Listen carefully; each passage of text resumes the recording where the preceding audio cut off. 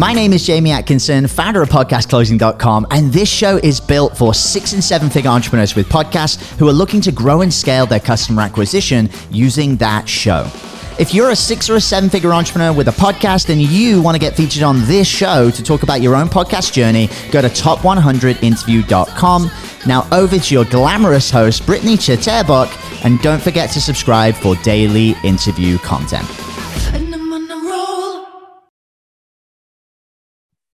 Hey guys, welcome back to the show. It's Basha here. Today we have a super exciting guest, Tanya Smith. She teaches boudoir and portrait photographers how to have a successful and profitable business. She's also the host of the Profitable Portraits podcast. Welcome to the show, Tanya. Thank you so much for coming on. Thank you. I'm happy to be here. Thanks for having me. It's a pleasure to have you. We're going to have some great conversation. We'll cover what's working, your podcast, your challenges, and your goals. And I'm sure within that conversation alone, we'll have some great takeaways. Before we jump in, do you mind telling us a bit about your story and where you are today? Yeah, absolutely. So I have been a boudoir photographer. So I specialize in photographing women since 2011. And, I had a lot of ups and downs, and I took a lot of learning and went through a lot of mistakes to get to where I am today, which is a multiple 6-figure business doing photography. And since 2018, I've been teaching photographers how to also have a successful business because we were talking about this a little bit before, but it's difficult to take your passion, especially when it's something creative. And if you want to run a business, you have to learn the business side, which is not what you are normally good at, right? So I made a lot of mistakes and figured out a lot of ways to make money, make it profitable, and still be able to enjoy my work and what I do. So that's what I like to teach. And I like to show other photographers that they can do it as well. It is difficult taking your hobby and turning it into a business. I like sharing a lot of tangible tips with my audience. Can you share a little bit more about what were some of the biggest mistakes you made when you first started? Easily the biggest mistake was figuring out my pricing and what I charge. And it's funny because my background was from corporate banking. So I should know about numbers and sales and marketing and pricing, but still I didn't. I just thought, this is fun for me. I love taking photos. I'll charge $500. That's pretty good. That's a good amount of money. Imagine if I make $500. And of course, by the time you figure in your time and your gear and everything, literally I was paying to shoot my clients. So, then I'd raise it a little bit here, but I realized the importance of doing your numbers. And that's one of the main things I teach. It's the least sexy side of any business, especially a creative business. But if you don't know your numbers, you don't know if you're profitable, you don't know if what you're doing is worth it. And you're taking time away from doing other things with the people you love, or, eating or sleeping or things like that. So when you know your numbers, you know what you need to make per client, and then you're able to strategically, put your prices together and do your sales properly. So my biggest eye opener was take what I learned in corporate banking and make it work for me with my business. I remember when I first started taking pictures, I would charge $25. Yep. 25. I was like, oh, it's so good. I got somebody to say yes. Yeah, exactly. Yeah, it's crazy. And a lot of people make that mistake. And we also have a lot of guilt around accepting money, especially for something that you enjoy doing. And I think that's a big mindset thing that you have to get past, is valuing what you do, but also showing people the value of what they're paying for so that it's a fair exchange. Absolutely. And then speaking of mindsets, what are some of the biggest mindset challenges that you face when you're heading into a 6-figure year?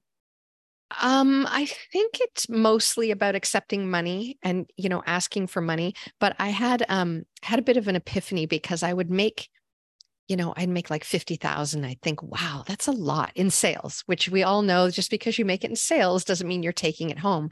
But still, 50,000, that's good money. And then I made 70,000 and then 80,000. And then I'd go back down to 70. And I think, and then 60. And I think a lot of it had to do with my mindset, where I thought, I'm making way more than I made in my corporate job. How can I make more than that? How do I don't need more money than that. Why should I make more money than that? And I think I heard somebody say it once, about the more money you make, the more impact you can have. And that kind of opened it up for me, where I realized I think I was sort of sabotaging myself, where I started to make more money and then I just couldn't get to that six-figure level. And then I just end up going back down. And I realized it was because I was feeling a lot of guilt around making good money and, becoming wealthy and all of that. So that took a lot of personal work on my end to just get my head straight around accepting money and valuing myself and charging for what I do. Absolutely. So since hearing about this, the more money you make, the more impact you have. What kind of an impact are you making now since you've had that epiphany? Yeah. So actually it's funny because I'm in the middle of building my dream home and it's a lot of work. We started it a year ago. We're close. We're probably going to be moving in a few months, but it's a house that is everything I've wanted, but I have a whole section in there for my parents.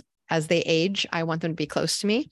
My dad had a stroke a few years ago. My mom had some issues with vertigo, and I just want them to be near me so that I can take care of them as they age. So this house has a whole section for my parents. So they have a whole little house attached to ours. And it's just amazing when I look at it. I call it the house that Boudoir built. So that's impact for me. So some people it's charity, other people, for me, it's helping my parents out and being able to be with them and take care of them. Other people it's, retiring your spouse or being able to pay for your family vacations or anything like that, anything that you can do as a result of your business, as opposed to working, not making any money and just taking time away from your life. Absolutely. But that's so sweet. I love that. Yeah, it's pretty exciting. I'm excited about it. That's really cute. So I want to know, because I usually ask this a little bit earlier in the interview, but so you were doing boudoir photography before, and then you've transitioned into teaching other people how to do this. Right. Can you tell me a little bit more about the moment where you decided, okay, it's time that I help other photographers? Sure. Yeah, that's a great question. So I had no intention of helping other photographers, actually. I was just doing my thing with my head down.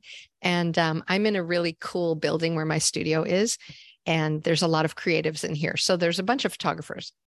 One photographer came up to me and they're like, you had this small little studio in the building and now you moved into this place that I'm in now that I got them to custom build for me. And like, how are you doing this? Like, how are you making money doing this? And I talked to them and chatted with them a little bit. They came back. They asked me a couple of things. They went away and did, the things I told them to do. And then they came back and they were so excited. They're like, oh my God, I got a client. It was $2,500 I made from them. I can't believe it. And I was like, wow, that's great. They're like, thank you for telling me. And whatever, I didn't think anything of it.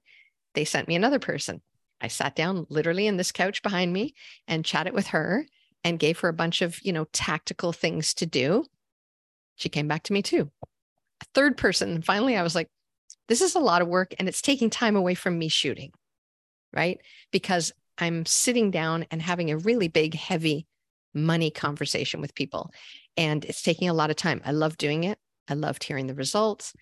And it was right around then, I think I heard from a podcast from Amy Porterfield, who's big in the digital space. And she was saying about take your knowledge and turn it into a course. And that was my aha moment.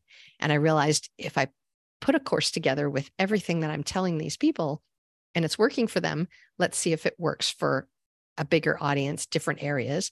And so I put a course together, easier said than done, but I put a course together. I started my podcast and I was just getting really good feedback from it. So that was, I realized that putting it online, I can teach more photographers about how to be successful and have money. And I will tell you, I got into boudoir when I was going through a divorce. It was a messy, nasty divorce. And I did it for myself because I was not feeling great and realized how great it makes you feel. And I was also dealing with a divorce lawyer who told me that I needed to find a real job because you can't make any money in photography. And that was the kick in the butt to make me prove him wrong. So I hate hearing the starving artist. I hate hearing all of that. Photographers don't make any money. They do. I do. I know a lot of people who do, and a lot of my students do as well. So it was a bit of a thing to me to prove a point. Prove him wrong, but as you Yeah. should, as you should. A Yes. queen move right there. Yes. And also I fired his ass and got a different lawyer. So Even better. yeah. With the money that you were making off of the boudoir Exactly. photography. Yes. Well, at that time I wasn't, but yes. Everybody needs to know. Yeah. So what are some of the biggest challenges that you're facing in your business right now? So right now, I think when you get to six figures, it changes you. Like it really, for me anyway, I had never made that kind of money in my entire life. And my accountant at the time, I was just sending, he was in my QuickBooks and going through, and he calls me. He's like, "What the hell happened? What are you doing? Like, this is amazing." And I realized, yeah, damn, I'm proud of myself. And you really do kind of that's a big milestone, the six figures. And then you start going and, bigger business, bigger problems. So one of the hardest things for me is time management, and it still is. And it's one of those things that I think I'm just going to constantly be working on, where I have to literally schedule what I need to do. So doing the podcast, I'm going to do a podcast. I'm going to get it started. It took me forever to get it going because I just thought, it wasn't on the schedule. I'll do it tomorrow. I'll do it next week. I'll do it whenever. And I kept putting it off, and it was months and months. It was probably 8 months from me saying I'm going to do a podcast to me actually sitting down and recording an episode. So the big thing is when it's over your head like that for that many months, it's way heavier than it needs to be. So one of the things for me that I need to do is, if I'm going to do something and I really want to do it, is this going to be impactful for me and for other people? And is this going to be revenue generating for me? Podcasting, yes, eventually. Of course, the first few you put out doesn't do anything. Yeah, like, I don't know, for me, it didn't. So, but I'm getting more visible from the podcast, which is getting more people into my world. So the biggest thing for me is time management. And I'm a huge overthinker. And I don't know if it's my creative brain, but I overthink a lot of things. So my whole thing is always, I need to keep it simple. I need to scale back and keep things simple. It's actually how I teach. If anybody follows me on Instagram or anything, they always know I'm always preaching, keep it simple, stop overthinking. And it's mostly because that's what I do. I'm saying it for myself too. Oh, yeah, absolutely. I mean, overcomplicating it is going to do exactly that. It's going to overcomplicate it. And then you're going to get even more stressed out. And you're like, oh my God, what am I supposed to do? I need to do this. I need to do that. Simplify it. The simpler, the better. Yeah. And a confused mind says no, right? You get too confused and you just kind of shut down and you just don't do it. So exactly. So keep it simple. I love that. Yeah. So let's say it's December 2023. Where would you like your business to be? What's the vision for Profitable Portraits? Yeah. So I'm going back so I took a hiatus from the podcast, mostly because I lost my editor and I was not wanting to put that on my plate. So I put it aside for a bit.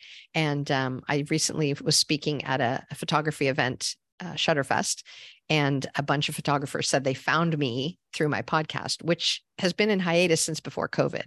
So I went on and I realized with my stats that people are still listening. So I'm starting it up again.